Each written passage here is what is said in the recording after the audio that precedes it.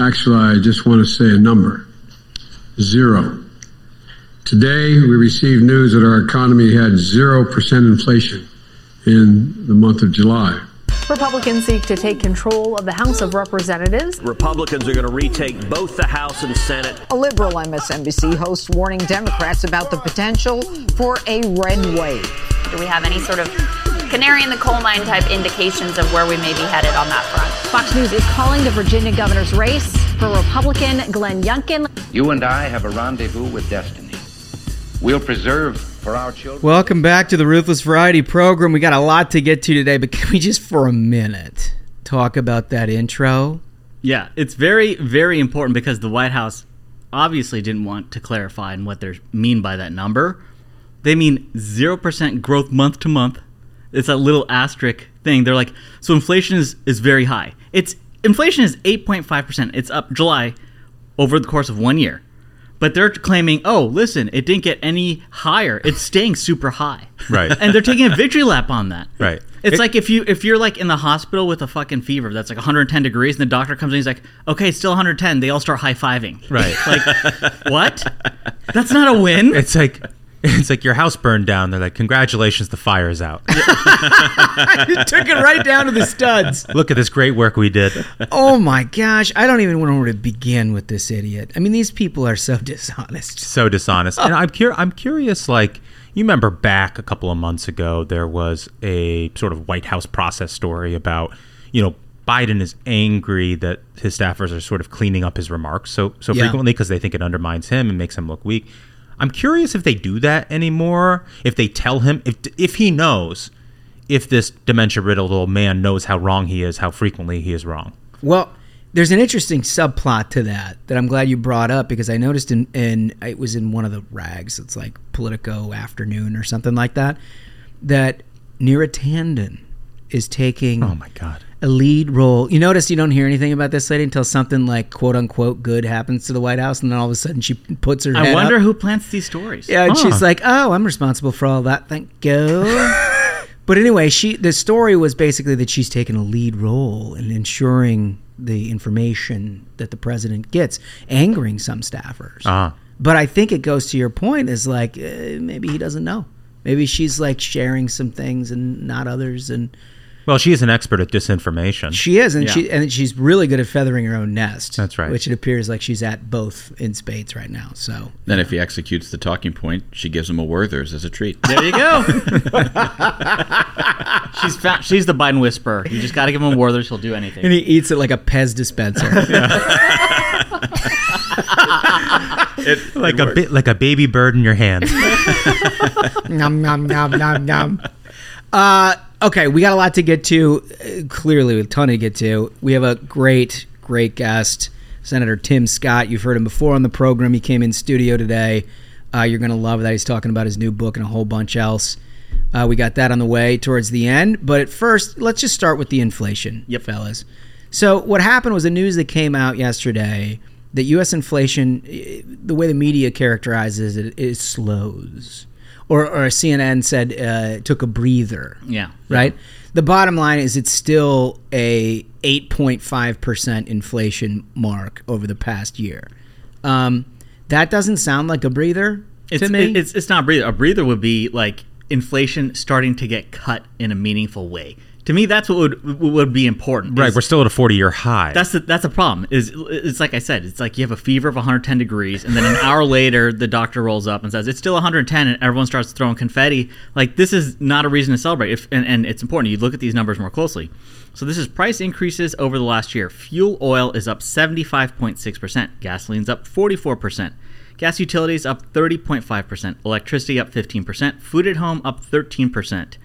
Overall CPI, like we said, up 8.5%. So, like, this whole zero number that they're trying to push is so absurd. And to me, it's two things. Number one, they're trying to gaslight the American public into don't believe your lying eyes kind of situation. Like, yes, we know everything is more expensive and more difficult for you, but, we've already changed the definition of a recession, and now we're going to say 0%, even though it remains at a 40-year high. But go ahead. Also, by the way, fuel oil, gasoline, gas utilities, electricity. Congratulations, we just passed a bill that's going to make all that stuff even more expensive. Even worse, right? But like, and at no point is anybody fusing these two things together, right? They're changing the definition of a recession. Well, what is a recession, right? A recession is a slowdown of economic growth. It means you don't consume as much stuff. People aren't paying for things. People aren't, selling things. I mean, that's like GDP in mass is what it's about. Okay, if you're not buying things, how is it that prices are not going down, right? I mean, what's not factored in anything that these guys are talking about is that they've killed the economy, which is, of course, you're going to have some relief in inflation if nobody's buying anything. That's the thing, is demand is dropping because no one can afford anything. And then what ends up happening is then you have stores who are already, these companies are sitting on tons of inventory because right now consumers are just like besides themselves trying to figure out how to get by. So if people aren't buying anything and inventories keep piling up, well, they're going to start firing people. And you're already starting to see layoffs. And in a lot of companies, they're dipping the water, seeing like, are we getting any signs of a recovery? And it's becoming clear to them that this administration just absolutely does not care to help any sort of a business, small business or otherwise. They're basically just trying to unleash the IRS on them now. Well, and you see the other side of this too is, if demand does dip, as inflation is still so high, you look at also the credit situation, the amount of credit card debt that the American people have gobbled up in the last few months. That doesn't look so great. Yeah, because you get into a situation where even if prices went down, with so much credit card debt, so much debt piled up, you end up in a credit crunch like 2008, and then lending slows down, and then you got a real big problem. Everything you guys just described is the reality people are facing, and the reason why Joe Biden's approval is in the shitter is because he goes out and says things like, oh, we had 0% inflation in the month of July. If you ask normal people, they don't think 8.5% is the accurate number, because when they think inflation, they think grocery store. Exactly. They think like this egg prices number. Egg prices in America jumped 47%. So when they think inflation, they think how it affects them on a daily basis. They think it's higher than 8.5%, certainly not 0. And it's no wonder why Biden's numbers are in the tank. There was this really great tweet from Jackie Kotkowitz. She's the director of policy research at the RNC, where she just highlighted these are key numbers. It's another month of high inflation under Biden. Overall CPI, like we said, 8.5% since last year. We already went over gas, fuel, meat, poultry, and fish up 9.3%, milk up 15%, eggs, like you mentioned, Ashbrook, 38%, baby food 15%, coffee 20%, public transportation 20%, airline fares 27.7%. But this is the real kicker: real average hourly earnings down 3%. Oh man, so it's the worst case scenario. It's a double whammy. You get on both ends. Your wages are worth less, and everything costs more. And they are trying to spike the football on this like 0% number. It's the paint shaker. It is the paint shaker. I mean, even frozen foods. People turn when they can't afford fresh food. Frozen meals are up 23%. Oh my gosh! Well, so there's this piece in the Washington Post that I don't normally suggest reading, but today it had some interesting stuff. It was food prices are still rising, and here's how Americans are coping. Here are just like a few of the quotes out of this. I can't afford to drive my car to visit my kids. Which is particularly stinging because we just spent 2 years where the bureaucrats told us we weren't allowed to leave our houses and visit our family members. Now that people are allowed to leave their houses, they can't afford to do it. Now I don't do the wants. It's more of what we need. Jeez. I'm jeopardizing some of my future. That's the credit thing that you're talking about. Yes. I've cut down on the size of my meals. Yikes. This is America, you guys. This is America. Like, that's what's happening here, and this asshole has the audacity to roll out and pat himself on the back. Ron Klain tweeted today, jobs up and inflation down, wages up and gas prices down. It's a lie. Just a fucking lie. That's a straight up lie. Just a world-class idiot. And, I mean, this Biden administration has, like, none of the, like, Clinton-esque, like, I feel your pain. They have none of that. They have none of that touch. No, you're right. None of that touch. There's this go buy an electric car. And I saw this article today saying that, like, the like, you know, massive spend bill that they're like, oh, this is a great bill. It's a green bill. It's going to help people afford electric cars. It doesn't affect any electric cars. Pretty much any on the market. And they're actually telling people, buy your car today before the price goes up, because all electric cars are now going to get more expensive. So this bill just makes everything more expensive. Now that's more expensive. Adds to inflation and sends an army of IRS agents to go after mom and pop shops. It's unbelievable. One of the reasons why inflation didn't jump even higher, which anybody who's been in politics for like 2 minutes realizes this, because every election season, gas prices go through a summer jump. They change the mixture of the fuel. And what happens in the summer driving season is that prices tend to increase. I don't know what the percentage is, but if memory serves, it's like 25% or something like that in the neighborhood of what they were during the winter. Yeah. Right? It's just like that happens every year. The difference is when they happen this year, it happened on top of $5 gasoline. Right. Yeah. Right? So it goes up. The reason that inflation numbers overall aren't even higher than they were last month is because the summer driving season has come to the end, and those natural dip that you see in that whatever it is, 25% increase is already hit, right? So that's coming down. Nothing about the stability of gas prices at all have changed one iota. Food prices, as we just mentioned, haven't changed one iota, nor have consumer goods. It's the natural deal that you have every summer that it is responsible for no change, basically, in the horrible inflation we have. That's like... You have to be a sinister son of a bitch to pat yourself on the back for driving down gas prices after a time cyclically they come down. Well, that's what I love about this, is that nothing is their responsibility when, everything's going up, but they'll take credit for a cyclical move in gas prices. It was Putin. Right. Right? Well, I guess Putin's taking it easy on Ukraine now. Yeah, is that what's happening? Unbelievable, right? These people are so dishonest. All right, let's get into some fun stuff, right? Yes. Move over, Hank the Tank. There's a new infamous bear in the woods. Wow. I don't know if Hank's going to take kindly to this, but this is according to the Charlotte Observer. A bear who broke into 11 homes in search of food was relocated and released on July 30 in the Colorado wilderness, Colorado Parks and Wildlife said in a tweet.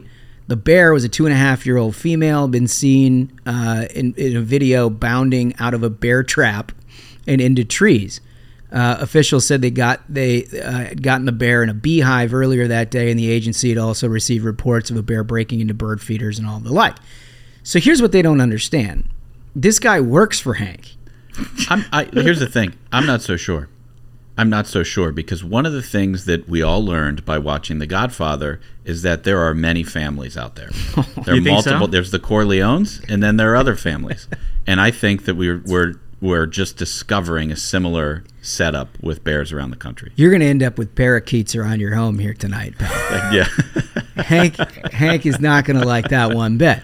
He might not. But, in the same way, the same thing we saw with, like, John Gotti. John Gotti got a lot of publicity.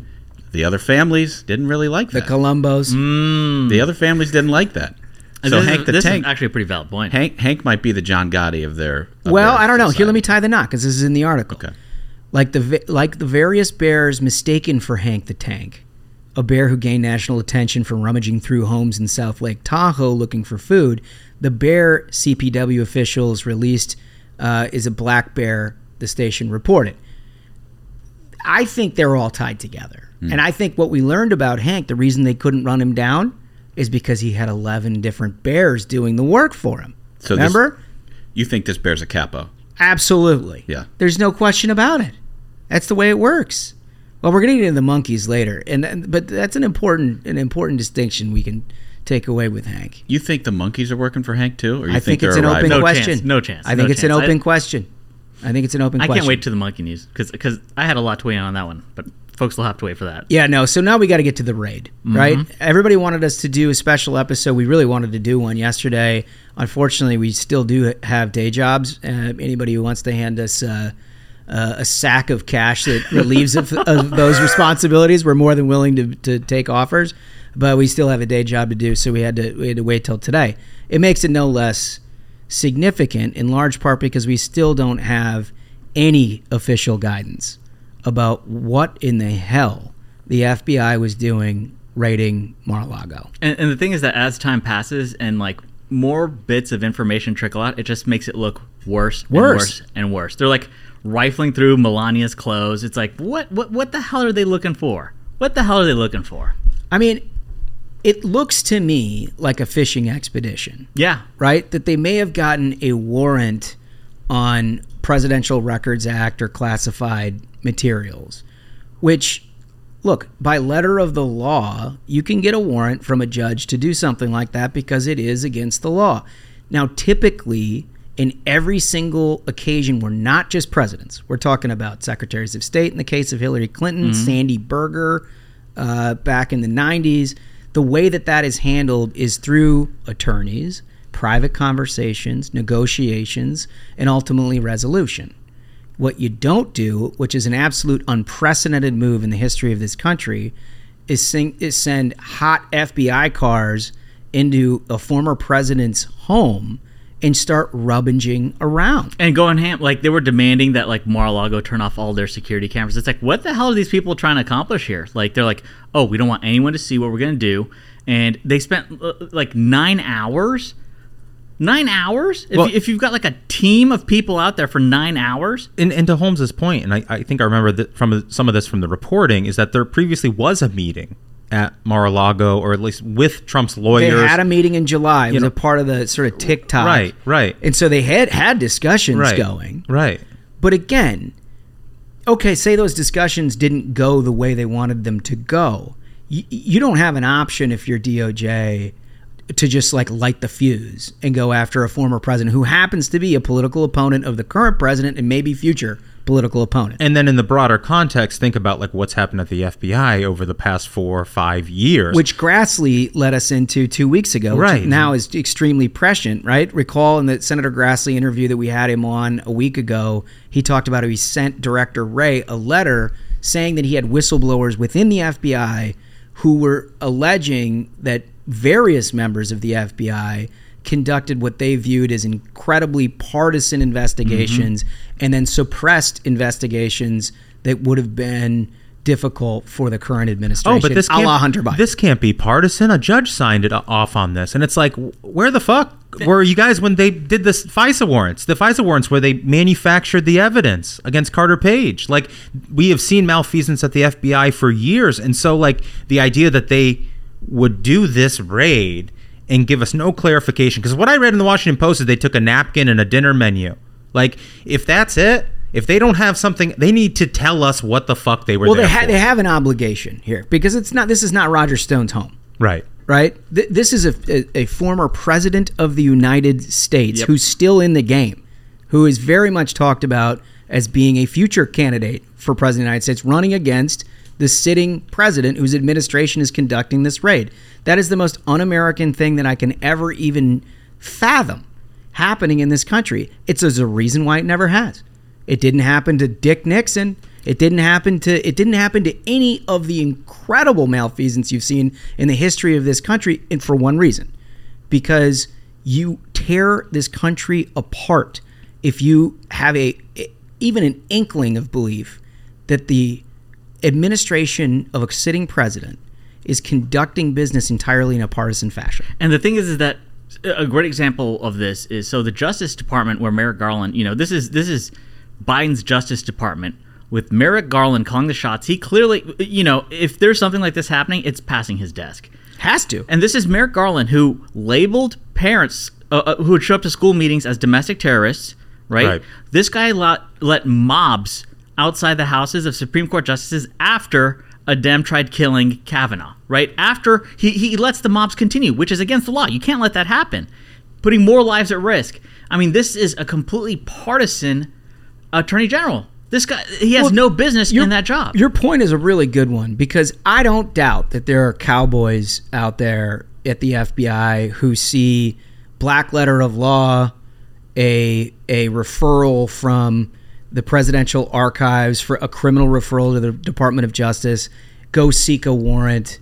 I don't doubt that there are people, that's the way that many of them, even some good operators, operate. But their job is not to look at the larger picture. Mm-hmm. When it gets to the larger picture is when they go to Main Justice and they talk to the deputies and then ultimately the Attorney General, because you have to greenlight something like that, right? And remember, we've learned a lot about this in 2016 with Comey and everything else. Typically, there is a 100-day, 90-day, 100-day window in an election cycle where anything that could be perceived as politically sensitive one way or another Right. is put on ice. Right. Because of this reason. You do not want the Department of Justice involved in a partisan witch hunt in any form or fashion. But to your point, for a guy who has a bad record at this point of labeling parents terrorists and things like that, to get this warrant, take a look at it, and green light that thing, I don't understand. I mean, and the thing is that you look at the history. So like, Merrick Garland has an insane chip on his shoulder, right? He thought he was going to become a Supreme Court justice, and then Trump nominated someone else. So you can see how this guy's got like a problem. He's like, oh my God, I get the chance to, ruin this guy's life. Yeah, I'm for it. I'm going to send, an FBI SWAT team to tear apart his house and go through his wife's stuff. Sounds like a great idea. I mean, it's no more extreme than what he's already been doing when he's at the Justice Department. If that's the way this guy operates, McConnell ought to leave a key in the door and the drawers open for the FBI because they're coming for him. It's unbelievable. Well, so let me play devil's advocate here and give you guys like a theory that I think might be possible as well. What if this is more ho-hum than we think? Not like they didn't, they're not going to find any crazy classified information or anything, but ho-hum in the sense that like, what if it wasn't a full raid? Because I guess what I'm getting at here is you've got two groups. You've got the media that's been going after Donald Trump with Russiagate since 2016, who have been saying, TikTok, it's Mueller time, the walls are closing in. They have a vested interest, an economic interest, an interest for clicks and attention to make the biggest deal out of this as possible. Donald Trump does as well, right? Yeah. Because it allows him to continue his fight against the deep state, the FBI, the Biden administration. So is it possible that this is more ho-hum than the media would want you to believe or Trump would want you to believe because it benefits everybody? Think about it. Trump is getting the attention that he wants and the media is getting the attention that they want. And they can say for a couple more months, TikTok, the walls are closing in, Trump's going to prison. You see what I'm saying? When the FBI is there for 9 hours, rifling through his stuff, breaking open a safe, that sounds like a raid to me. Yeah. That sounds like a raid to me. Well, but not only that, look, I just get back, and look, I know this sounds a little Pollyannish, but your job at the Department of Justice is to avoid the circumstance you just explained. Right. You're playing with loaded weapons here because you've got a former president who will take advantage of every single thing that you were trying to do in one form or fashion. The political ramifications of what you're intending to do here.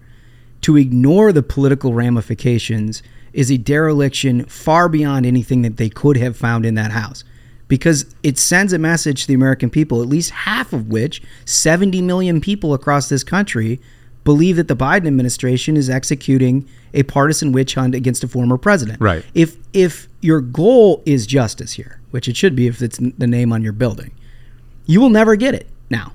You will never get it. There's no way that anyone believes anything that these guys come up with after doing something like this without explanation. Yeah. There's just no way. And you don't have to be a fucking rocket scientist to figure that out. Look at the last 5 years of American history. Look how these guys, how the political opponents of Donald Trump have handled themselves. And look at what you found out afterwards about how they're just full of shit. Right. How they've made up facts out of thin air. How they've allowed foreign dossiers paid for by the Hillary Clinton campaign to change the trajectory of history in this country and focus the entire Department of Justice on a lie. There's like half the country who to this day believes Russia stole an election. They believe that. Because it was fabricated by the Hillary Clinton campaign and the FBI helped them disseminate this absolute lie. And we've now seen it's proven to be a complete lie, but half this country's been gaslit. I guess what I'm saying is like the thing that gives me pause is all of that. Like what we know about this now is from the same media that talked about Russiagate for 4 years, that lied about everything, that built up all of these things saying that Trump was going to prison.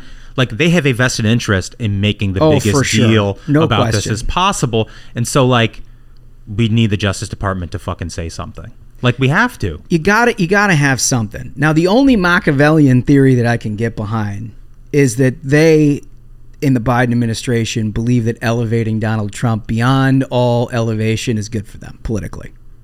That's the only thing that I could get behind that's truly a Machiavellian theory, because there's no question what the result of this is.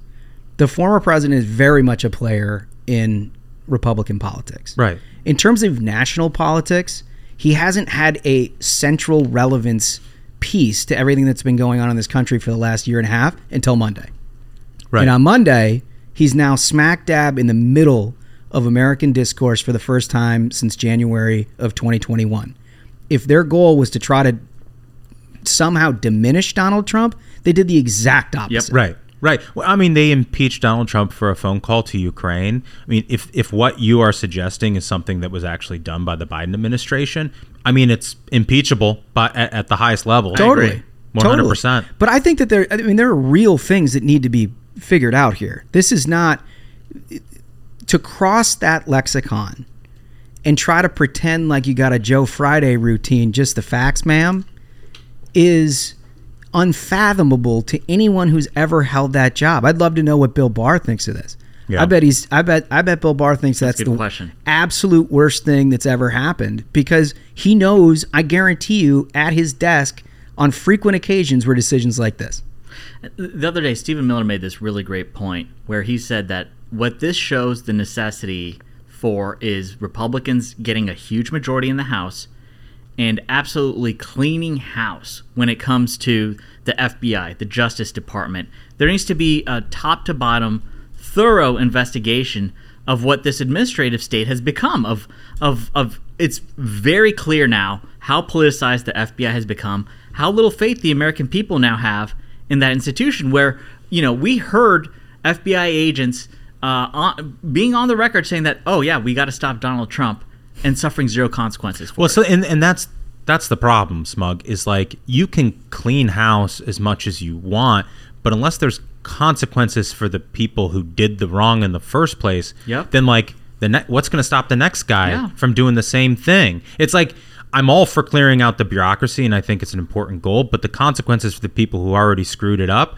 is the best incentive structure to change for the next guy. And to say there are going to be consequences when you screw things up. And for the past X number of years, the incentive has been completely backwards, where it's like, if you do the most politicized, in essence, anti-American thing, you're going to get a book deal. You're going to get a book deal. Right. You're going to be a spot on MSNBC. Yeah. They're going to put you on TV. We have all these fucking intel officers on there every single night talking about how things, you know, should be. And it's like, you're leveraging the impression the American people have that you have access to sensitive information when you're just fucking winging it. You're really winging it. And they got all these book deals off of being like, here's how Russia took over America. And you find out it was all a lie. All a lie. Total lie. But they still have all that money, and they're still ending up on TV. And that's what their incentive was. It also goes a level deeper with the actual prosecutions, right? Like Steve Bannon. I'm no fan of Steve Bannon, right? I think Steve Bannon did President Trump an incredible disservice in many, many, many ways. I am not on his fan club. But for him to be prosecuted for contempt of Congress and convicted, but none of these clowns, Clapper, Eric Holder, even the porn lawyer. Right. Yeah. Right? All of those people had criminal referrals by the House of Representatives or the United States Senate to the Department of Justice, and nothing was done with it. Yeah, where's Julie Swetnick? Where is she? You know, she was on national television saying that Justice Kavanaugh was doing gang rapes. Yeah. Gang rapist. Gang rapes. And the porn lawyer, like, he's been convicted for something he did to Nike. Shook down Nike or whatever. Incredible. Right? Except for he sat on the national stage in one of the most important moments that you can have in government of a country, in the appointment of a Supreme Court justice, and outright lied to that committee, to the American people, and had everyone believing that Justice Kavanaugh was a gang rapist. I mean, and that will where the fuck is the justice in that? How in the world is that not prosecuted? I'll tell you the other thing that they did to Steve Bannon was set a precedent. And when Jim Jordan gets a gavel and he starts asking questions, this administration better show up or they're in contempt of Congress. Yes. And we all know what the consequences are to that. Yeah, you heard Kevin McCarthy, I thought was a great initial reaction, which is preserve your documents and clear your calendar. Yeah. That is pretty hardcore. Yeah. You know what's coming after that, right? Yeah, anyway, look, we're going to keep an eye on this. We're going to keep walking through facts as we get them, but it is a incredibly troubling precedent. I don't think that even Democrats, actually I shouldn't say that because I have no faith in any Democrat in the world anymore, but I don't think anybody who's fair-minded at all thinks that what we just saw is either appropriate or should have been done in any form or fashion. Yeah. Right? And it certainly requires explanation. I mean, you see year after year polling of how Americans continue to lose faith in institutions and the media, and this is just more fuel on the fire of that. Totally. Did you guys see the machinations of Stelter the potato lately? No. What's he doing? Well, so he still has a job? He still has a job. But and we've talked about this, right? The new CNN brass came in and said you just got to report news. Yeah, real performance review. Yeah, and they promptly just took the Jan 6 hearings live and commented on it for like 3 weeks. I don't know exactly how that squares with what they wanted to do, but Stelter's fighting for his gig, guys. Yeah. He's fighting for his gig. So Fox News did this great write-up. Stelter's flip-flop on Hunter Biden is seen as desperate attempt to keep that paycheck, critics say. CNN pundit previously claimed Hunter Biden's scandal was an example of the right-wing smear machine. Now CNN's Brian Stelter pivoted on Sunday when he declared Hunter Biden's scandal isn't just some right-wing media story. Unbelievable. After previously calling the story a classic example of right-wing media machine. Right. I mean, this brings up a lot of like interesting things, like even beyond just the level of like, okay, we all have known Stelter has zero integrity. The guy will do anything literally for a paycheck, and now he's fighting for his life, like we said. But also, I've seen some people murmuring about this of like, is the Democrat Party kind of done with Joe Biden? Like, you've seen how many times they interview a Democrat member of the House or the Senate, and they're like, would you support Joe Biden running in 2024? And the fact that they're even asking it is very telling, and the fact that you get such a like mixed response from these people is telling. And now that is the media also aboard with this idea of like, okay, we can dump Joe, time to send him to the retirement home. You know, we're over it. Let's bring in, shit. They don't want Kamala, but they're like, let's bring in somebody. dude, bench isn't great. On CNN last week, Carolyn Maloney had to do a huge cleanup job. That was, on Biden running again. That was unbelievable. She looked hostage video to camera. Yeah, it was just like a struggle session. I couldn't believe my eyes. Like, yes, sir, Mr. President. If you hear this, if you still are in control of all of your faculties, I do want you to run for president, please. I'm sorry. Well, imagine doing that. She's in the same situation as Stelter, where she's fighting for her paycheck because she got redistricted into what's his name on the West Side. Big boy. Jerry Nadler. Yeah, Jerry Nadler. Now she's having to fight Jerry Nadler. Oh, no. Like, hope it's not a wrestling match. Like, wait, hold on. Is that not a primary? It's a primary fight. So wait, when do they have that? Well, typically in September. Like, New York... What a horrible We talk system. about the whole incumbency thing, right? Of New York Dems want to make sure that, like, any challenger has zero chance. So they make the primaries in September. What a racket. So you have, like... 60 days, less than 60 days to try and put up a campaign in the general, right? Nadler and Maloney, like in that race, you just root for injuries, right? Yeah. I mean, imagine if those are your choices. Yeah. Oh my God. And this has been like such a like absolutely dirty race. Like Maloney's made so many horrible gaffes. The shit she said of like she accused Nadler of trying to play the Jewish card, and it's like, holy shit. She's really fighting for her life, and just like her brain is completely off the rails at this point. And so like she says point blank, she's like, no, I don't want Joe Biden to run. And then clearly they called her and they're like, you want Joe to do a fundraiser with Jerry? And she like looks into the camera, please forgive me. God, it's amazing, right? Yeah, no, these people are finding religion here within themselves. It's just unbelievable. One thing I wanted to hit because it's Italian, so I figured that you... Are we going to do more anti-Italian? No, that's not what I try to clean it up. These two maniacs. Ashbrook and Smug. Yeah, I know. It's offensive. The Italian Anti-Defamation League has been all over you guys. I'm going to give you a chance to make it right. Is this the top 10 places to find garlic bread? Well, if the Italian American Defamation League has a problem, they can sponsor our show. I mean... If they, I'm sure that's their first choice. If anyone can understand a shakedown racket, it'd be them, right? Oh, my God. Unbelievable. That's not the Cosa Nostra. Listen to this. I'm sorry I brought it up, honestly. No, so Italy basically threw Domino's out of the country. There's a story in the Washington Examiner about how Domino's which obviously serves like football pizza, right? And it's very That's the best description I've ever heard of Domino's. That is a great It's football pizza. It's football pizza. I mean, that's what you order when you got like the fellas over. Completely and just nailed it. Smashing pieces of pizza like you don't even taste it. You just throw it down your throat.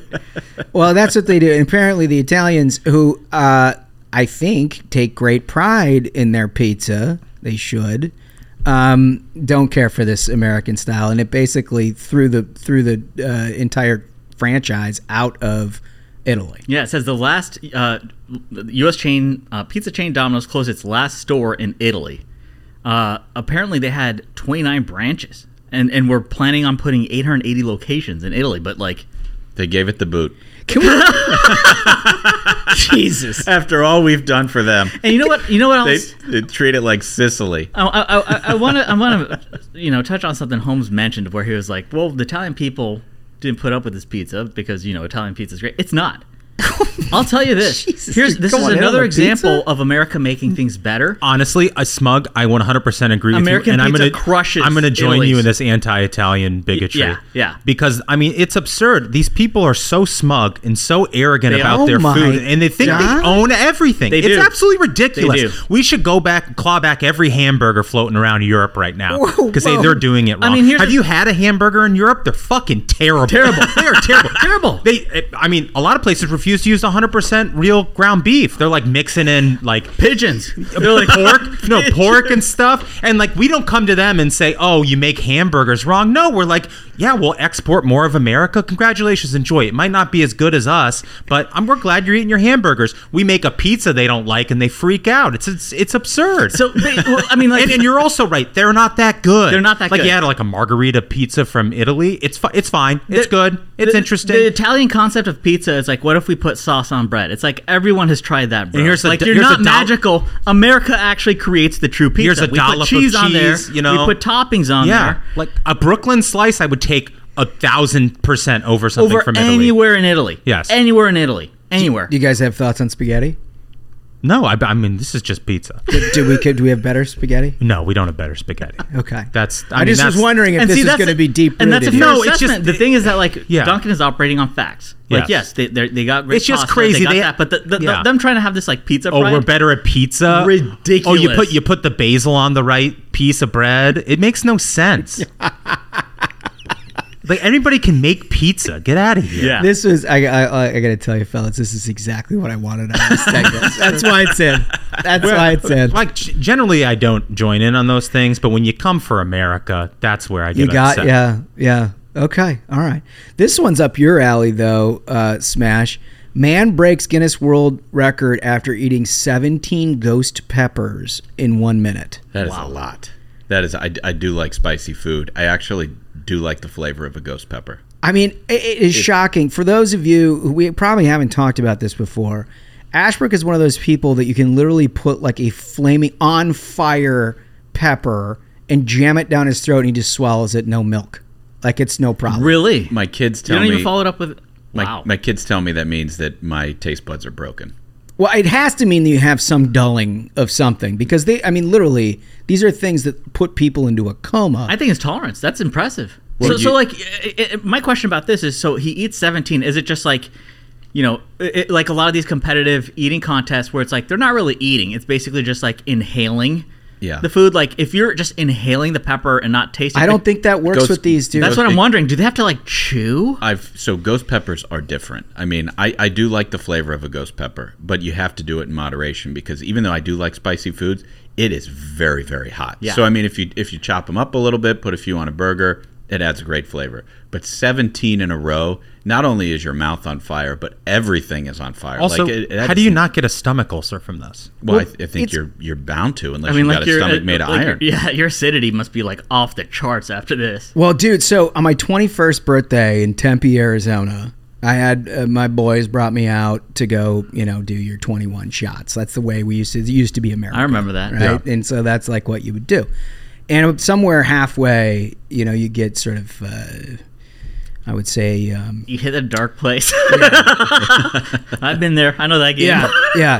And we went to this bar that they'd been saving because on the top shelf of this sucker, there was this bottle all by itself. And it was like it hadn't been touched in a while. Oh, boy. Right? and it's filled. It's like it's like a yellowish liquid, but it's filled with peppers. And I don't know what kind of peppers, but it's certainly not like a jalapeno. Like these things have got, they look the classic dried up like look that you see with ghost like peppers from hell, and things like it's that. a horrific thing. Yeah, and they're like, nobody's ever completed this shot.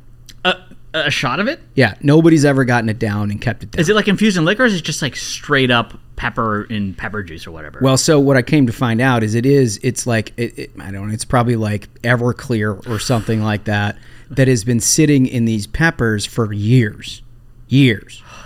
And they take it down. I'm like, no problem, guys. I mean, that is just like a 2-punch combo, because you're getting the burn from the alcohol and then the burn from the pepper. Yeah, so I was probably halfway through my shot session. So I mean, that's a very mean move from your buddies. I grabbed the thing, I threw it down, I set it on the table, and I looked at the guy. I'm like, no problem. And then, like maybe 3 seconds later, was the most intense pain I've ever felt in my entire life. I hate when that my happens. entire body felt like it was going to explode like the Hindenburg. I mean, it hurt so bad. Everything in my body, I thought I was going to die. And it was an involuntary, there was nothing you could do. Just blah, like it just came flying out of your body.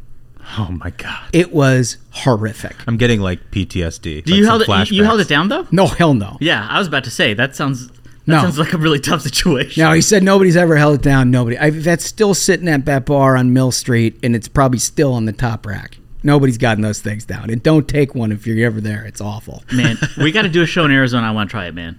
Because I'm always with the like food. There's this place in Manhattan, downtown, called Brick Lane, where they make they for a while, I don't know if it's still the case, said that it's like the hottest meal on earth that they make, this thing called fall.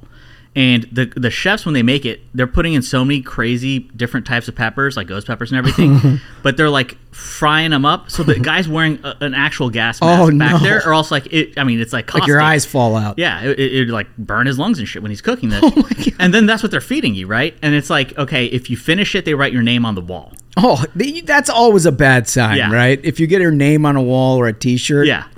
But I love that stuff, I'm a glutton for that kind of like craziness. So I went with a buddy. Builds camaraderie. Yeah. It does. And so he tried the approach Fellowship. of like trying to eat it with like a spoon, because it was like kind of like a soup. He tried eating it with like a God. spoon, and like within seconds, I saw his face turn completely red and sweating, like his hair, like he'd just come back from running 2-3 miles, right? And this is within 30 seconds. It's got him. I saw that, and I was like, there's only one way through this, and I just like housed it. I just put it bowl straight up in the air, took it down, chugged the whole thing, but we were allowed to have a glass of milk. Okay. So while it was tough, like if you can neutralize it with milk afterwards, that's the way. But did you keep it down? I kept it down. Name on the wall. Names on the wall. Is it Brick Lane? I'm still there. That's professional stuff. If you're in, but if you're allowed to have the milk, apparently this guy here didn't. Wow. Or like yogurt. Yeah, exactly. Kills it. The name on the wall was uncomfortably small. Exactly. If you're in Tempe, Arizona, and Stegs and Biff, I'm talking to you in particular. If that place still exists, send the name. We're going to take Smug there. Let's go. I gotta see it happen. All right, so you wanted to hit this story. I didn't fully appreciate its import until just a few moments ago, but it turns out China tops U.S. in quantity and quality of scientific papers. So this is the thing. So Josh Kraushaar put out this tweet, and it got on my radar that way. It says, Chinese research accounted for 27.2%, or 4,744 of the world's top 1% most cited papers, overtaking the U.S. at 24.9%. The U.K. came in third. So this is very important. It might sound very boring, but this is important because this is a similar situation to what we saw with the WHO, where China exerts its influence for a very particular reason, control. So when they spent all that time essentially buying up the WHO, and they can get the WHO at the beginning of COVID to put out a statement saying that, oh, humans can't catch this. The World Health Organization put out that statement, and it's still up there. Up there on behalf of China. Right? So now when you have every university on earth now having these papers, which are put forward under the auspices of the Chinese Communist Party, right? Let's be real here. Mm-hmm. The Chinese Communist Party wants to exert global influence, and they've already shown they can do it with the WHO. They're already doing it economically. right? When they're using slave labor to undercut every country and rip, the labor force out of every nation. Now they also want to take it through academia. And so this is a very, very important thing to watch. Because academia is we've already seen the effects of what happens when the wokeness. When we've got the domestic communists taking over education institutions in this country. Now letting a foreign and actually well organized communist entity like China exert influence. It's horrific. It's something to keep your eye on. Yeah, it's all in that category, the Sun Tzu stuff of winning a war without firing a shot. There you go. I would love to know. I would love to know how many of these academics in China who are publishing these papers were educated in our American universities. That's the other thing. Perfect question. That we look. I'm all for opening up to the world, and we want the best and the brightest here in the United States. But there's a cost to it too, and I know we've had people on the program express a lot of worry about how we expose ourselves to China and their spy activities and their ultimate plans for dominating the world through our university system. Mm-hmm. Yeah, no, that's a very important thing. It really is. I'm going to switch topics real quick. There is one thing that has got China on its heels, fellas. Yeah. You know what it is? What's that? Macaque. It's back. Are they? Wait. Oh, wow. So you recall it was in China, and they were everywhere. China and Japan, and now it's saying Singapore. And now it's in Singapore. So the macaques gone wild, you'll recall, is the monkeys that have been dragging children around. There's videos this week of it. Targeting children and the elderly, which is just this is war crimes. I saw this macaque. I saw it roll up with a children's tricycle. It's just walking with the tricycle up to the child and these two people, and presumably the child's parents, and throw the tricycle in front of the child, and the child goes to reach for the tricycle, and he grabs the kid's hand and drags it off. Wow. It's like the equivalent of a bait car that the cops might use. Yeah. Did the adults not do anything? I mean, they got the kid back. They tackled the monkey. But this God, this dude. was not. This was not it wasn't like a gorilla. I mean, this was a relatively small, but bigger than the baby that was trying to take the tricycle. But it had a plan. Oh, that's my point. There's a smart macaque. They've devised around the traditional barriers that you have. This article that McDaniel found is insane. So it says here, this is from Asia One. It says, imagine having a nice dinner with your family, and from the corner of your eye, you see a monkey staring right at you, waiting for the opportunity to grab your meal and run. That's what's been happening in Punggol Settlement, where several dining establishments are located. A group of around 30 wild macaques are regular patrons of the restaurants and shops there. So they're straight up calling them patrons. Patrons at this point. That's where they go wrong. They literally need to adopt the banana plan.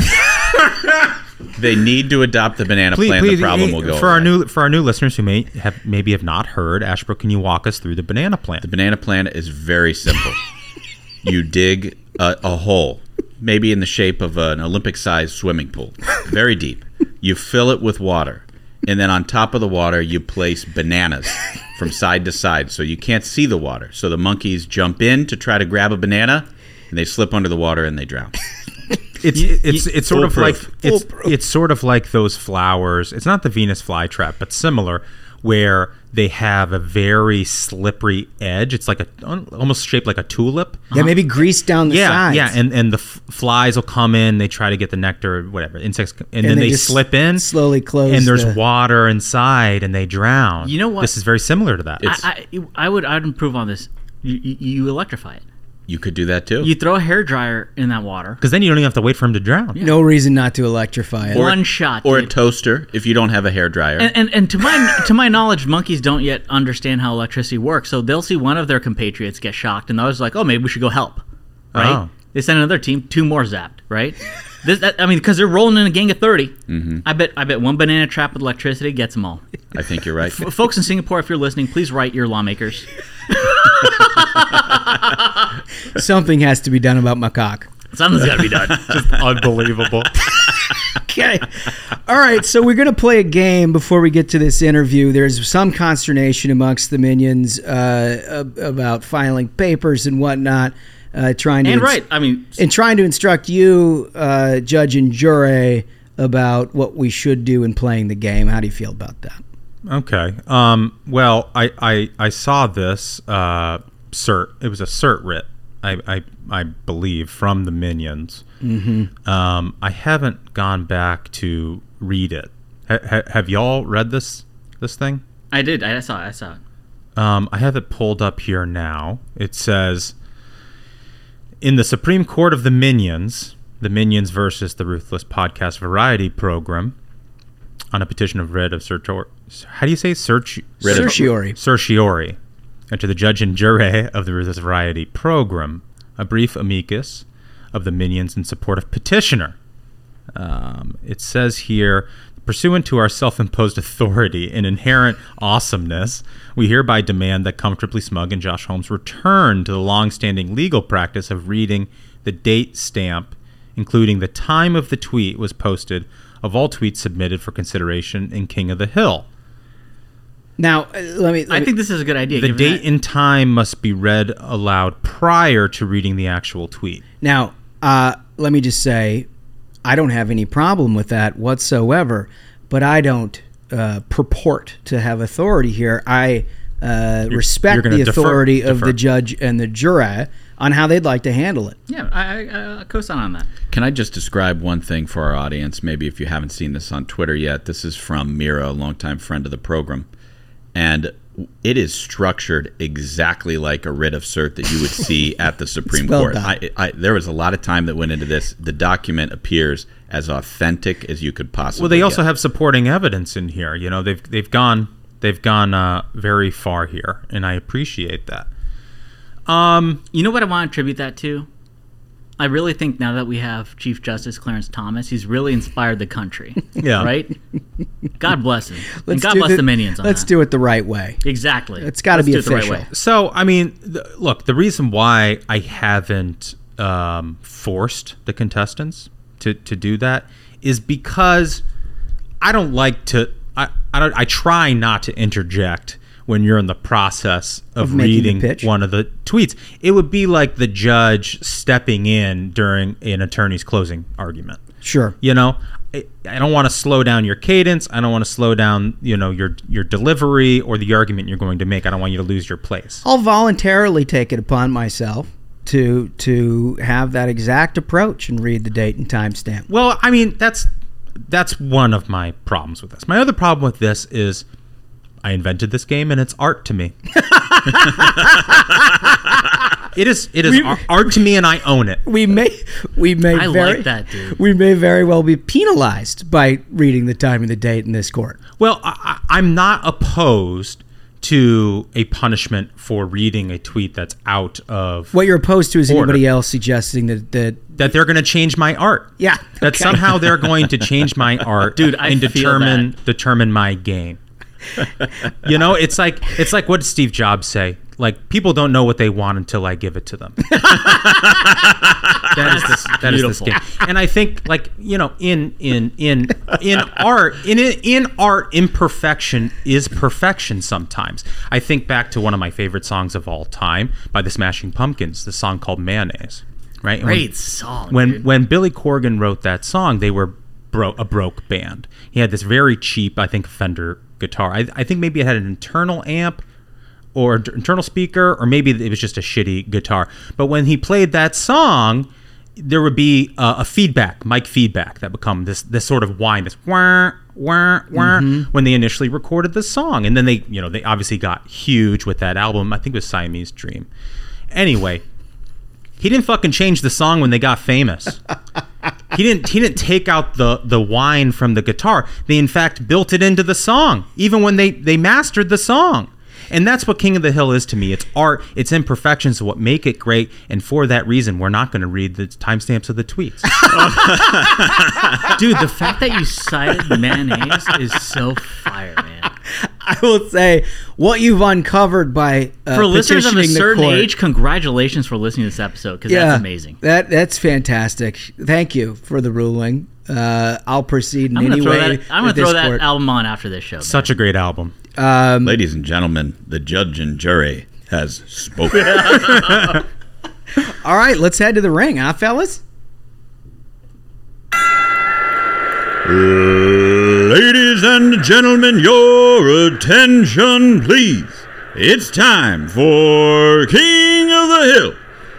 In the blue corner, fighting out of ABC Daytime, Alyssa the View Farah. And now, in the red corner, fighting out of his own Twitter account and current champion of the world, Matthew Mail Pattern Dowd. Nice. I love it. I love it. Okay, so I'm going to lead things off here unless you have a reason for me not to, Smug. No, go ahead. I mean, I'm still shook. Like, the fact that Duncan pulled mayonnaise on the spot, dude, that's how you know it's from the heart. A whole new appreciation. That's so fire. A whole new, this court stands in high order today.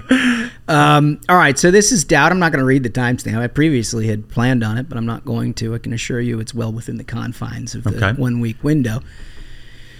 Many in the news media / pundits have been wrong about many things. Wrong about how effective Afghanistan withdrawal was. Wrong about the ability of Biden to get legislation done. Wrong about the red wave this year's elections. Wrong about what really matters to voters. Wrong about Ukraine. That's so fucking microwaved. Oh my God! That is the least microwave take of all time. That is so microwave. Think about what he packed into that shit. Literally last week he had the same Afghanistan thing. Yeah, but that's just one component. I remember the W was off Afghanistan. He's got this literally recycled. No, he literally recycled. The dude might have just copy-pasted that. He has added such beauty to the Afghanistan, which, by the way, in and of itself, every time it's mentioned, should be standout. But the fact that he goes into the not wrong about the red wave in elections, wrong about what really matters to voters. See, the problem Ukraine. The problem with Dowd is sometimes less is more. Like he doesn't need to use every character possible to bore us to death with his microwave takes. I don't believe that you need to give me instruction on how to play my man. Yeah, he's gonna lose, but I mean, continue. No. You done? Go right ahead. Let's hear what Alyssa Farah warmed over vanilla ice cream sounds like. Alyssa Farah. Just over here being a rhino / fake conservative / sellout for thinking it was wrong when Hillary Clinton mishandled classified information and when Trump allegedly did. What a great take, given that only one person had the FBI kick down their doors. Incredible take. Anyone know, if one of Hillary Clinton's many houses have been raided? Did they blow up her safe? She deleted 30,000 emails. I know no one would go through her underwear drawer, not even a demented FBI agent. Did anybody go to prison for the bleach bit? But I'm sort of confused. It's like, is she trying to cover her tracks for being anti-Hillary on the classified information, which I think pretty much everybody was... I think trying to hide her tracks is how she's trying to cash in on this. She's like, don't consider me a bad person, Dems. Please give me money. The fact that she's out there being like, oh yeah, actually Trump is bad, but there's video of her being like, the first day I saw him was the best day of my life. I loved it so much. I was so happy. I thanked God that I could work for President Trump. And how embarrassing. How embarrassing that now you have to be like, actually, Trump is the same as Hillary. Really? Is the money that good? See, is the money that good? This is why we don't read the timestamps. I mean, a lot of people get mad at me for saying this, but good for her. She married well. She doesn't need the money. Don't debase yourself, not for that little at least. See, the whole wind-up, it's just incredible. The sales pitch has been fantastic from Smug. I'm going to give you the opportunity, opposing counsel, to read again. I'm going to. Many in the news media / pundits. First of all, it starts with under the premise that the news media has been too tough on Biden. Yeah. Right. Many in the news media / pundits have been wrong about many things. Wrong about how effective Afghanistan withdrawal was. Wrong about the ability of Biden to get legislation done. Wrong about red wave this year in elections. Wrong about what really matters to voters. Wrong about Ukraine. Huh. I mean, unpacking that, first of all, the Afghanistan thing leads the way. We talked about that last week, so it's only part and parcel of what we've got here. But wrong about the red wave, again, there's zero indication that Democrats are having a good election. Wrong about what really matters to voters, Ukraine. What the fuck is that? No, literally, what is that? Is he saying Ukraine matters to voters, or is Ukraine a separate thing that they were wrong about? It's unclear. Oh, it's unclear. Also, as an add-on to mine, if you wanted to, mix this with a fire track, Debaser from the Pixies. Now that we've already thrown Smashing Pumpkins on, Debaser, great. Because like the fact that you have Alyssa Farah at this point trying to be like on video, being like, the day I started working for Trump's the best day of my life, and then you compare it to being like, bingo, that's the song, dude. How much are you going to debase yourself for that slot on The View? For that smug wins round one. Unbelievable. Unbelievable. I can't believe it. Oh.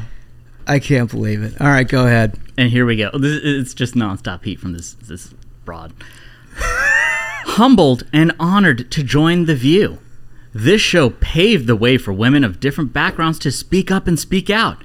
It's been a tumultuous few years for me personally, but I'm grateful and thrilled to have found my voice and to represent my values at the iconic table. It's like, it's really great that there's a show out there for all the wine moms who are hammered and just want to hear someone say, yes, queen, about Hillary Clinton. It matters so much to me. She's had a tough few years. It's been a windy road, that's for sure. I'm just going to blow this. I'm going to blow it out of the water. Okay. I ask this to Republicans and supporters of Trump. Do you care at all that Hitler is Trump's role model? Oh my God. Come on. Good night. I mean, look, that View tweet is incredible. I can hear Debaser playing in my head. Yeah. The idea that she's had a tumultuous few years, like living a pretty well privileged life, in light of what like average Americans have had to deal with, is incredible. It cannot compete with that. I mean, that is just Holmes wins round 2. It's just absolute smoke. Okay, so for the final round, I will start with a misuse of the internet, in that he has a tweet that he has, quote, tweeted. Okay. Most people who navigate Twitter, you put some kind of a chain together. Not in this circumstance. He's going to quote tweet himself mere moments after he's tweeted the first one. His first tweet had dealt with, which is, I guess what I'm struggling with is whether the first one or they're both just fucking bangers. It doesn't matter, dude. And I know why you're struggling, because I got a nuke right here. I think I'm going to go with the first one because we covered it in the program earlier about what Democrats are doing to people. Okay. I've said this before and it bears repeating. GOP leaders have zero respect or care for their voters. They lie to them. They vote against policy that would help them, and they repeat some slogans thinking their voters are so stupid they will just eat it up regardless. And that's the quote tweet, or is that the original tweet? It's the original. That's the original. Wait, so weak. Really? That's it? Can I go now? No. Like, that's it? No, dude. That's not weak. If you consider what's happening today. That's it? With the Democrats, dude, and what Matthew Dowd and everything is doing.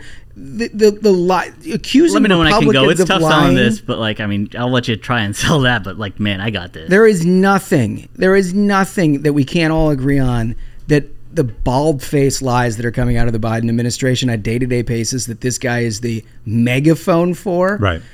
Trying to project that onto Republicans. Holy smokes. Okay. All right, this is from Alyssa. The inflammatory rhetoric coming from some on the right this evening is frightening. Elected officials need to tone down the rhetoric and let the facts play out. In this environment, words matter so much. And the beauty of this misuse of the internet is, in this environment, words matter so much, she turns off replies.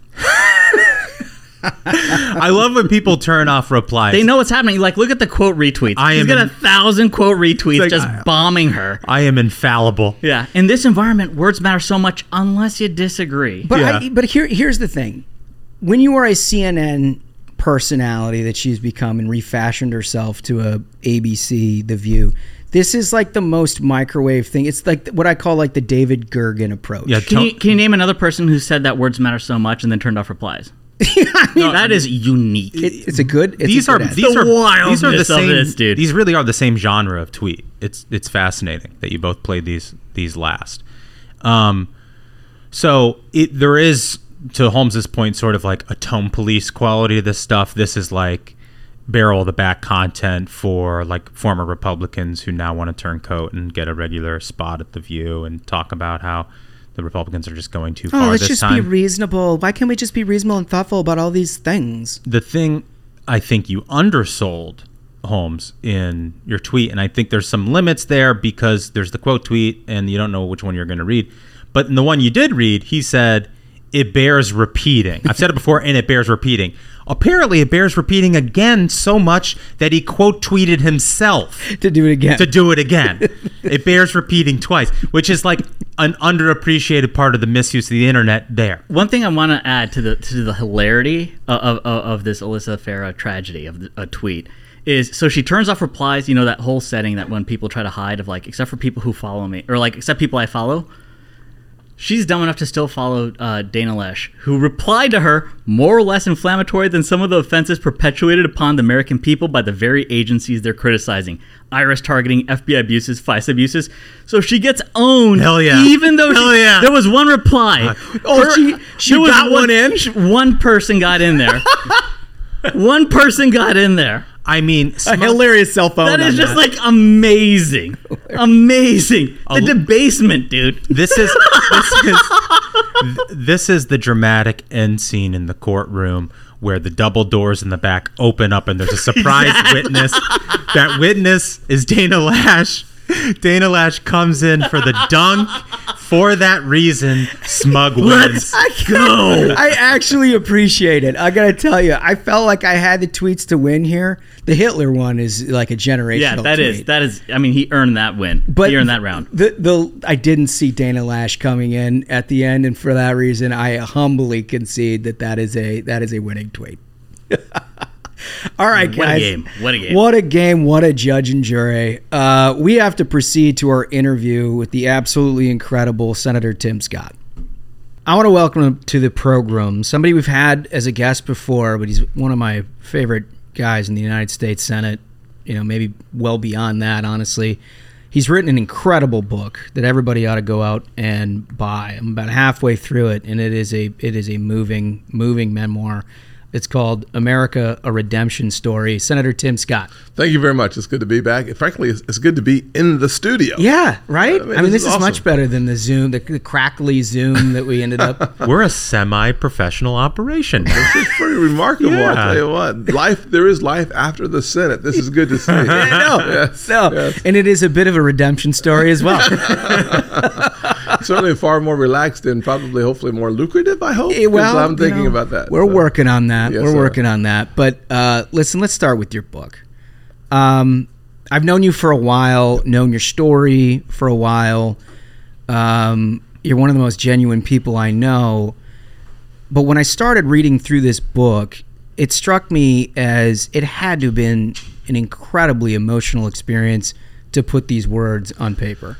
Yeah, Josh, there's no doubt. I struggled with a lot of the book, to be honest with you. To be that transparent and vulnerable is not necessarily the most natural place to find myself, but I thought it was important because so much of our country right now is struggling over an identity crisis, it feels like. Yeah. The polarization, it's just, part of it is manufactured. I think the national media has learned very quickly that you can monetize conflict.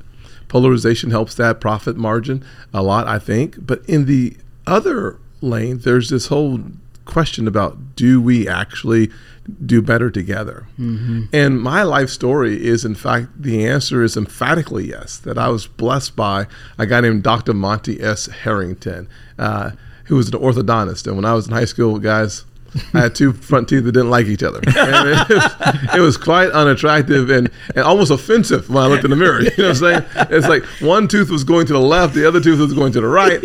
And I was like, I want to ask her out, but my nickname was Teat. My friends were not smart, so they didn't know teeth was the actual word. They just called me T-E-E-T. Not many people have fond memories of their orthodontist. So I'm very excited for where this goes. What do they say? You can eat a corn on the cob through a picket fence? Yeah. That's the problem. Yes, that's exactly right. Yes. And so literally this guy named Dr. Harrington shows up, and I walk about a mile and a half to his office. I'm 19 years old. I'm a sophomore in college. We could never afford braces. I would never have asked my mother for that kind of money. And I walk into this guy's office, and he just looks at me and says, "Wow, oh man, I can help you." And I was like, "I bet you," with the air blowing through my teeth, "I bet you can." And literally, he has mercy on me. But he asked me a very important question. He says, "How much can you afford? Because whatever your answer is, you better pay it." Huh. And no insurance, just mercy. Wow. I said, $40 a month. He said, "Pay it." And he went to work immediately. Wow. And the guy happened to be a white guy. And I say that because in the current environment, we hear so much about how one side are a bunch of racists, the other sides are a bunch of victims, one side are oppressors. Nothing is further from the truth in America. The truth is, this is 1984. Right. And people of good conscience who can, they just do. He didn't treat me like I was some charity case. He didn't disrespect me or didn't make me wait longer. I didn't get the last bit of braces. He treated me with tremendous respect. And I walked into his office a second time, my shoulders back, my head held high, because he treated me like an individual that had value. Yeah. I wish our country, especially those who don't believe in our country, would take the time to look around and tell the real story, both sides of the ledger. Yeah. Yeah, oh man, that's an incredibly powerful story. You start with a foreword and into your first chapter talking about your dad and early lessons that you learned there, and your parents' marriage, how that affected you, his background. Yes. That's got to be tough. No, I don't talk about my father publicly a lot because we didn't have a good relationship, and growing up it was painful and miserable in so many ways. And when they got divorced, I remember sitting on the side of the couch, almost like literally on the side of the couch, and thinking to myself, what can I give up to keep my family together? If I gave up, am I asking for too much for Christmas, or is it my birthday presents? Just the roughest experience a child could ever have. Terrible. And moving back into my grandparents' house from a military base into a little house with just 700 square feet, my grandparents in one room, my mother, my brother, and I would share a room and a bed for a few years, and my esteem, I bet, dropped 70%. Yeah. My view of the world was crushed. My hero was away, and I would not live with him for the rest of my life. Right. That had a real negative impact on my way of seeing the country and the world and myself. And I became angry and disillusioned, and I started drifting in the wrong direction. One of the reasons why I nearly failed out of high school as a freshman, when you fail Spanish and English in the freshman year, no one calls you bilingual, okay? They don't. They just call you biignorant because you can't speak any language. And if you ever wonder if God has a sense of humor, I failed civics.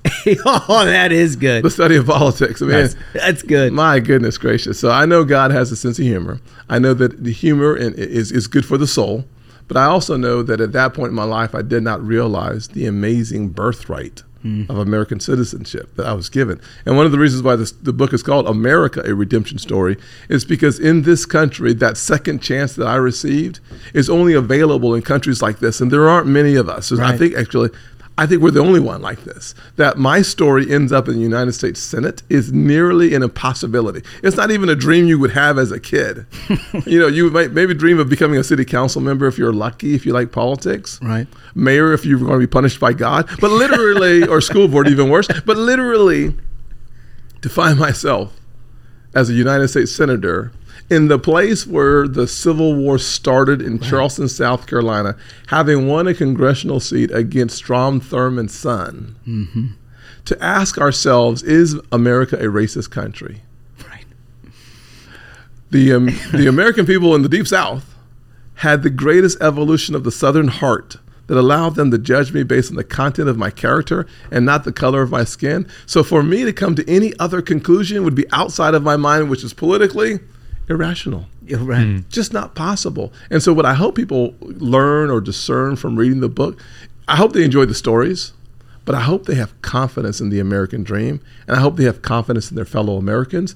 There are a few bad people, 9 or 10 of them around the country. They move around a lot, it seems like. Yeah. But the truth is, for the most part, most people will give you the shirt off your back. Yeah. If they're back, if you ask for it. Mm-hmm. So I would definitely consider you a happy warrior, you know? Yes. And you know, the message of this book, I think, is a positive one, obviously.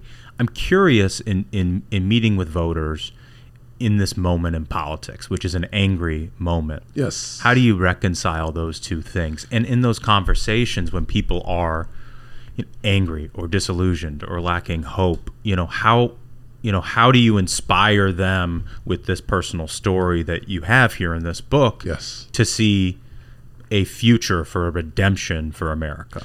Well, one of the things I think is so important as I chronicle in the book is that I am a happy warrior. I believe that the best is yet to come. I'm an optimistic person, but if you run afoul of my mama, I'm going to take you out. Yeah. I mean, and so let's just not forget that I am. Don't confuse it for softness. Exactly. The Bible tells me that humility is harnessed power. So my responsibility is to be a humble person, hopefully. So I like to harness the power I have, but there are times when you have to let it out. One of the ways I see that happening in my life is recently at a banking committee hearing where Janet Yellen, Secretary of the Treasury, says to me, of all people, that sometimes it's better for African-American poor women to have abortions. Oh, yeah. I mean... I was stunned. And so I asked her to explain herself, and she repeated what she said. She kind of doubled down on it. And I said, you know what? I was raised by a single mother in poverty, and I thank God Almighty that she didn't have an abortion. And frankly, I'm offended by the fact that you think that the best predicament for a young, poor African-American woman is to have an abortion in order to increase our labor force participation rate. And that is unbelievable. She's the Treasury Secretary. Talk about being out of your lane. Think Mission about that. creep. Exactly. Yes. Now we know what the definition of creep is. I mean, this is ridiculous, right? And so I'm finding myself in this hearing stunned by the stupidity of really smart people. Oh man. Or think when I have 4 presidents or CEOs of the biggest banks in the country. Oh, I love I know where you're going with this. And I asked a question about the Georgia law, voting law, that they had all signed. Goldman Sachs, Bank of America, Wells Fargo, and one other. I said, what were y'all opposed to? Explain to me a part of the law that you disagree with. And they were like, and for those of you who can't see my face, they said nothing for like 90 seconds, and I did not interrupt their nothing. Sometimes you have to be happy, and sometimes you have to be a warrior. Yeah.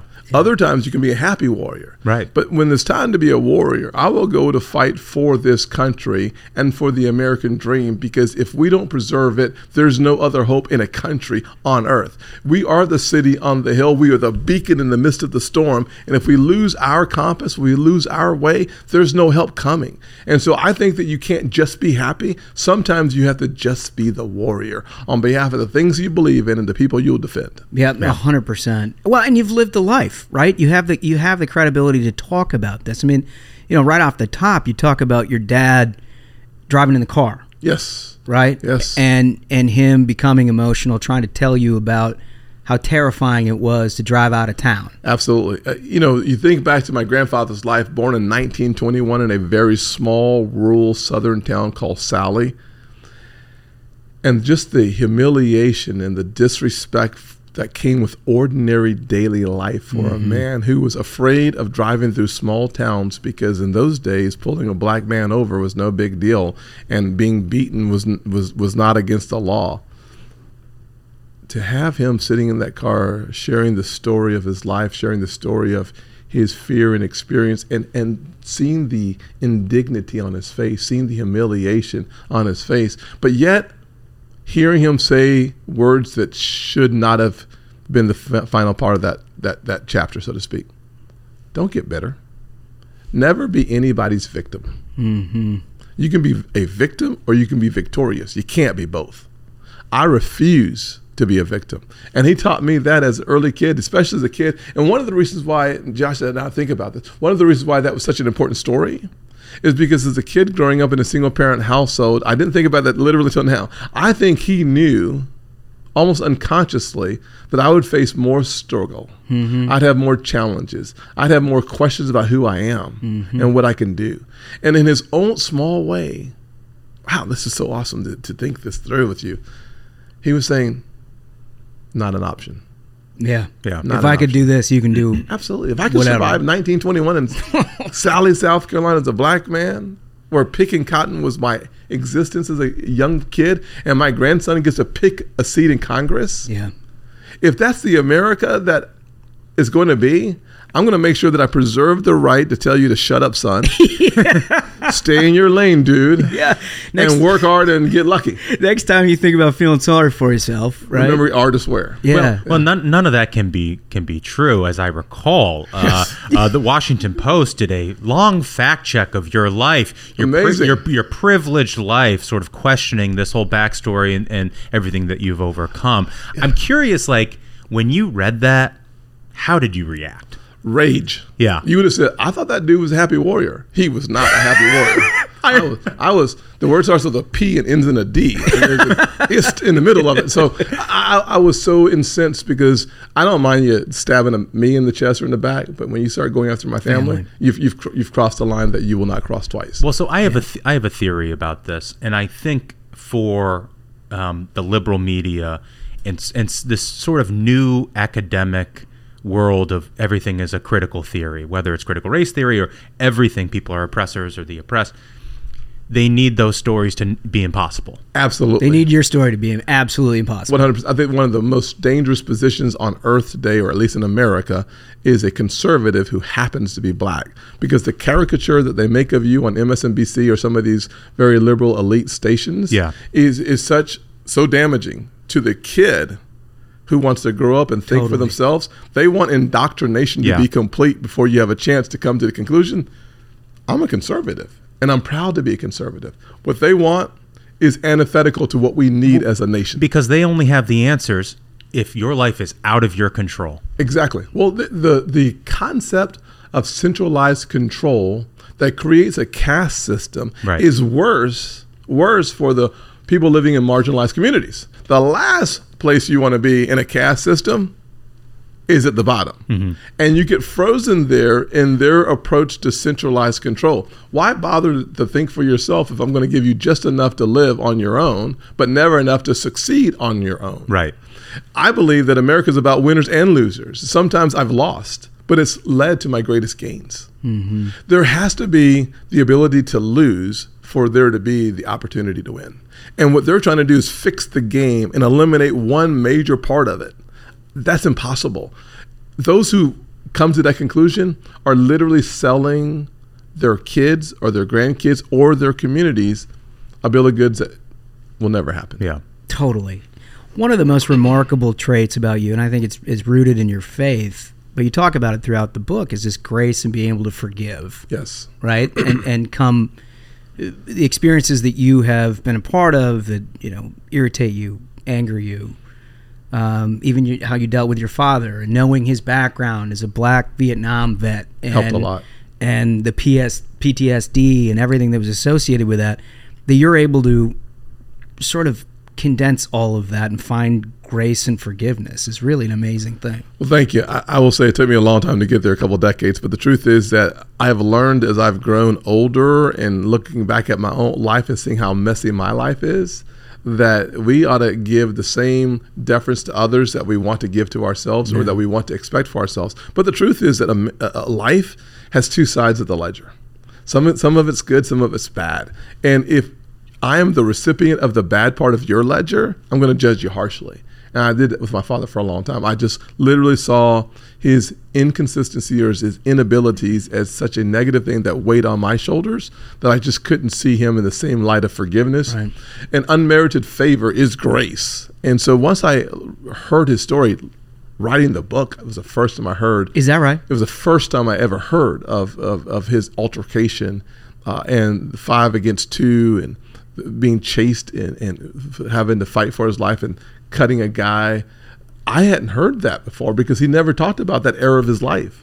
And as he said to me then, was the anger and the fear that he poured stuff on top of literally changed his view of the world. He became angry, and the place that the anger was taken out on was at home. And the good news is he never hit me. There was lots of, or my family that I know of, just verbal abuse and the challenges and the negativity wore thin very quickly, 6 or 7 years, and probably longer than I know. But the truth is that even my father is a good man today in a way that I did not understand before. And if we judge people on their worst day, we're probably doing ourselves a disservice. Yeah, I mean, well, listen, it's a hell of a perspective to have as somebody who's in the middle of the United States Senate at this particular moment in time, right? Because judgment seems to be basically surrounding you and your work on a daily basis. It's guilty until proven innocent. And we're seeing that whoever the other side is, they have determined that you are guilty until you prove yourself innocent. And that's part of the bigotry of the left today, in my opinion. Not only does it have to do with the fact that I'm a conservative Republican who happens to be black, but whenever you don't fit into their paradigm, whenever you don't fit into one of their little categories, the tribal nature of America isn't true. The tribal nature of the left is true. They literally have a category for everyone, and if you don't fit into your category and stay in your category, then promotion doesn't come. I find that to be offensive as an American, because America is all about you, the individual, is the greatest minority in the country. So setting you free is our goal.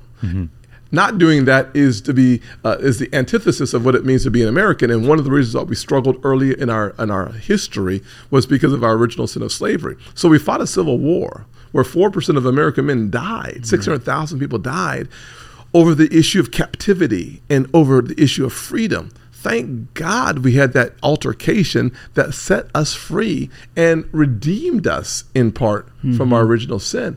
But if we don't tell that part of the story, that redemption did come, we miss the very point of what it means to be an American. It doesn't mean being perfect. It means having the opportunity to make up for what goes wrong in your life or in your country. That's a good thing. Oh, well, I mean, it's a perspective that is just so welcomed, because there's so much negativity. So much of it rooted in identity, and pushed by the left exclusively, that you can or cannot succeed based on where you come from and what you look like, and you need us to help you out. And the funny thing is, I'm not sure, have we ever had an African-American president? I can't remember. Or a vice president, or chief of staff of the military. American Express, the former CEO, Give me a second. It's there somewhere. Okay, so the Secretary of Defense. Right. Yeah. Wasn't there a first 4-star general in the history of the Marines, African American? Yeah, weird, right? This success must be an aberration. Exactly. There's just thousands of them, unfortunately. And I know that there are no black billionaires. So, yes, can we do better? Of course we can. Are we doing better? Duh. That's spelled D-U-H, by the way, just in case you're wondering. Literally, we should celebrate the entire ledger. And if we don't, we are confining some people in this country to a prism of the view of the world being too narrow. I think poor kids that are growing up like I did when I was a poor kid 50 years ago, see what it feels like, they have more opportunities today than I had then. They're likely twice as smart, if not 4 times smart. Comparatively to you, they're just probably as smart. Compared to to me, they're a lot smarter. They're not in high school. As a freshman, I can disabuse you very much smarter than I am. So literally, and I'm taking too long on this point, and I realize that. But the truth is that America, a story of redemption, is about a second chance. I got one academically. A guy who didn't have to help me afford braces. My mentors, both black and white, saw something in me that I couldn't see in myself. I've lost a political race. I had a slow start in business. But at the same time, I was able to buy my mom a house because of the business success that I had, not because of my football prowess, which I thought I was going to be able to. But actually, everybody else disagreed with me. I'm not sure why. But the fact that when you lose a race and you're out of politics for a little while, it's a painful, miserable experience. I got a second chance. The voters said, let's give him a second chance. Yeah. And I don't know how you live the life I've lived and not A, turn out to be an optimist, B, defend America with all your might, and C, believe in the power of the individual. Yeah, well, gosh, it's really well said. I think what's different about you, which you're going to find amazing when you hear this, but not only do you sort of keep striving forward and fulfill dreams that you couldn't have even fathomed when you were a child, but you've also served as a mentor to literally hundreds of people like you, from backgrounds like you, young black men and women who have conservative views that wanted to become a part of the process and were told forever that they couldn't. Yes. Right? Yes. I think we've had 5 or 6 different candidates on this show. To a person, everyone says, "Oh, Tim Scott? You're talking about Tim Scott? Wow. Yeah, he's the guy that let us know we could do this." That's I mean, amazing. that's amazing, right? That's a blessing from God. Truly is. And it humbles me. I will say that I thank God for Jack Kemp, who taught me that being a bleeding heart, conservative was cool. I thank God for someone like Jack Kemp who literally infused or embedded in my political DNA from a distance, this notion that you could be a happy warrior, or you could just be happy, or you could be a warrior. I thank God for the Ronald Reagan Revolution. You got to remember, when I went in high school, Carter was the president.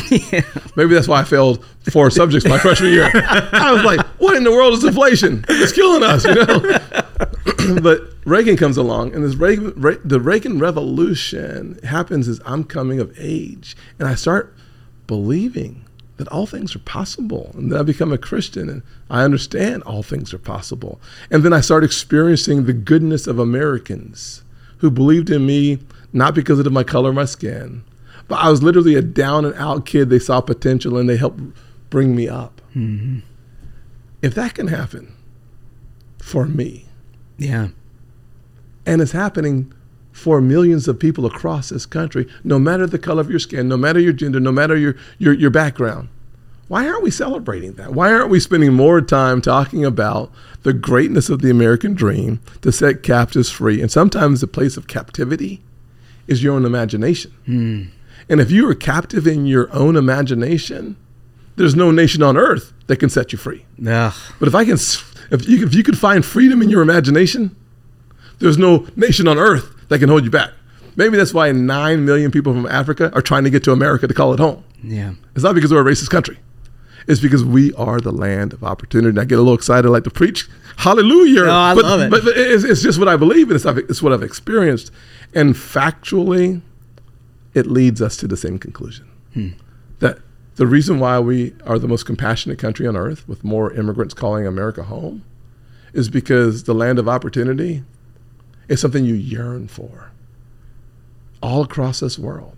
That's why we have to fix our back door of immigration and improve our front door. It's why we have to say to poor kids and poor zip codes that educational choice is for you. It's why we have to say that lowering taxes so that entrepreneurs start in the poorest neighborhoods in rural America is incredibly important. Oh man, it's so well said. You're the absolute best at painting that picture. One of the pictures you painted, however, took me aback a little bit. You're a Cowboys fan. I apologize to a Minnesota fan, Vikings fan, up front and personal. It's hurtful. You may have a colleague that's responsible for the success of the 90s for the Cowboys, and it came at my expense in Herschel Walker. Yes, I'm looking forward to that 13. Oh, let us stop and just pray. Lord, thank you for the Herschel Walker trade that led to 2 Super Bowls. No doubt, God, I know that we don't have to pray about those things that have already happened, but I just want to once again say thank you for 13 players and the Minnesota Vikings.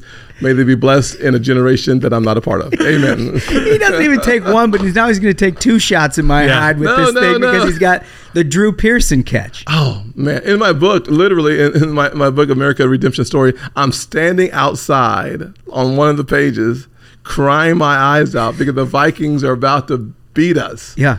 And then the miracle catch. Yeah. Oh, yeah. No, I grew up with this. This is something my dad talked about. Will you tell them what happens? I can't remember. Yeah, let's not get into it. I still think he pushed off. I'm not saying what happened. I'm just saying how it happened.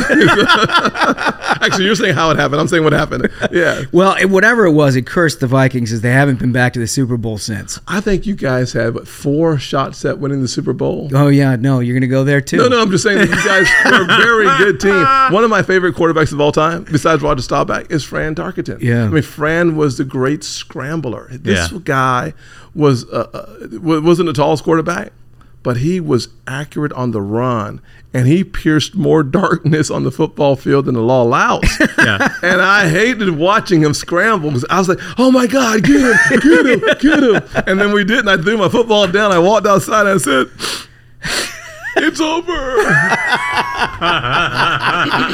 I have similar feelings once every about 5-6 years with the Vikings in my entire 43 years on this planet. So I can identify, but I can't identify with actually coming down with the ball and going to the Super Bowl and all that. Yeah. So, thank you for that little vignette. Sorry. Really appreciate that. I was trying to sell the book. There's that part in the book of the Hail Mary and Roger Staubach, and he may be listening to your show, and I'm sure he's a fan of the show, and so I wanted Roger to know. God bless you, Roger. Thank you very much. Grace once again. Yes. Yeah. Unmerited favor. Yes, sir. Yes, sir. I better stop. So, all right. So, first of all, everybody's got to go out and buy this book. It will uplift your view of America. It will give you confidence that we're heading in the right place. Before I let you out of here, I got to get some thoughts on the election that's coming up. You yourself are doing a ton of good work to try to get more Senate Republican colleagues across this country. Thank you. I will say that we need a majority. There's no doubt that elections have consequences, and whether you're thinking about Herschel Walker in Georgia, Ted Budd in North Carolina, Dr. Oz in Pennsylvania, J.D. Vance in Ohio, there's no doubt that Adam Laxalt in Nevada, we have really strong Tiffany Smiley in Washington State, I think has a real legitimate shot. We have to win. Yeah. And we have to win the majority. The American people deserve better governing. Yeah. Yeah, no, 100%. And you actually put your money where your mouth is. This is not every senator does this. In fact, practically nobody does. But I was watching, I'm like always in politics, right? Yes. So I watch the buys as they come in, right? We have an alert system when they come in, when anybody places a buy anywhere in the country for or against any candidate. And I just keep seeing these Tim Scott PAC buys coming up in one place or another trying to help our folks out. I think we have to win. Listen, the American dream is alive. It is healthy, but it needs a little push in the right direction. The Biden administration has decimated hopes and dreams around the country in a way that is going to be measured over a decade, I'm afraid. Think about the inflationary effect. 9.1 last month is down to 8.7. This month down to 8.7. Yeah, right. It was 2% under President Trump. So we should not be celebrating a 0.4 of a drop, although I will say that the reason for the drop is driven by the economy slowing down. The economy slows down, gas prices drop because demand drops. What you really want is the inflationary effects to drop because supply goes up, which would mean energy production here at home. But the president is, I guess, inconsistent with reality and wants to figure out which dictator to go to next. Yeah, I was just going to say. Was it Russia? No, not Russia. Iran? No, Saudi Arabia? I don't know what he's doing. But we can get the batteries from China too. Yeah. Don't forget that. Yes. They had good work on that last week. Yes, let's make sure that Made in China 2025 becomes a reality. Yeah. I mean, why not do it at home? Yeah. And that's one of the things that's so frustrating. One of the reasons why I think the story of America is more important today than it has been in a very long time, because the story is that we're doing really well. But in order for us to continue in the right direction, we're going to have to win elections. We're going to have to win the House back and bring oversight over many facets of the federal government. And at the same time, we need to win the Senate back so that we, the human resource department for the country, with all the appointments that we do, that we get more conservative, more centrist people coming before our committees, or we should just say no. And we'd have the power to say no if we had a majority. Really important time in American history. Super important for everything from the judicial branch to every single confirmable position in the federal government. It brings some accountability with it. And we desperately need it. You can look at just this past Monday to see the importance of accountability and oversight. I think that the fact of the matter is when you see something so unprecedented as that raid was, that you have to speak out on behalf of justice. Mm-hmm. And you should think of Lady Justice with a blindfold and apply justice equally, not to your friends, right, but to the American people, no matter their previous office, no matter their plight. We need to be consistent with the application of justice in this country if we are in fact to continue seeing the American dream expand and opportunities expand, or frankly, even explode in the right direction. Right. I wish I could have Tim Scott here for like 4 hours. I know. Because the trajectory of my week. I feel better about my day. I feel better about everything. Yeah. Right? I do. It's America, a Redemption Story by Senator Tim Scott. Senator, if people want to follow along on your political work that you're up to, is there a website or something? Yeah, you can go to votetimscott.com to keep up with who we are, what we're doing, or timscottbooks.com to make a purchase order today. Yes. Today. Right. Today. I said today. I love that. Senator Scott, thank you for joining us. Thank you so much. God bless y'all. You listen to this guy's story and you think about how humble he is and how he is just full of grace and his ability to try to inspire people despite the fact that he's the target of the left just by virtue of his own existence. It's incredible. I like the part, and I asked this question sort of for this reason, because what I asked him was like, in an angry moment in politics, like, how can you be a happy warrior? And I like the way he explained it, which is like, look, basically, like, you can be a happy warrior without being a pushover. Yeah. Like, you know when to still be a warrior. Warrior's for what still you part believe. of that happy part. Right. Yeah. You know what, real quick, I want to share? I have a Tim Scott story. Oh, lovely. So I was in Charleston, South Carolina, attending a Trump rally. This is like weeks before COVID hits, right? Yeah. I'm rolling up. Tim Scott is there, and he's shaking hands with everybody, making everyone feel like they're special. Very down listening to to earth guy. anything anyone has to say, Yeah. right? Someone can be like, the price of stamps is too expensive. The guy will spend 10 minutes and he'll listen to you talking about like the price of stamps, right? And then the rally, gets underway. It's electric. Everyone's having a great time. President Trump acknowledges Tim Scott, and he points out, he's like, Tim's guest here tonight with him is his mother. Oh, yeah. Yeah. Yeah. That says a lot about someone when they're like, his family is that important that they're like, I've got a huge moment. I'm going to get recognized by the President of the United States. You want your mom there. Huge. Huge. It says a lot about the character of a person. Well, the thing about Tim Scott is that he's never forgotten where he's come from, which is what makes him so effective. Yeah. And no matter what the Washington Post or anybody else says about him, he knows exactly where he's come from. He takes that with him every day. I love him to death. I'm glad he's doing what he's doing, and he's got a great book out that I've read. That's honestly, it's an emotional book. Yeah. I think we did it, fellas. I mean, I have to be completely honest, if I can be honest. Absolute banger of an episode, gentlemen. Hell yeah. You're known for your honesty. Yeah, thank you so much, Senator Tim Scott. Thank you so much to our listeners, to all the Minions. Thank you so very much. So until next time, Minions, keep the faith, hold the line, and own the libs. We'll see you on Tuesday. Stay ruthless.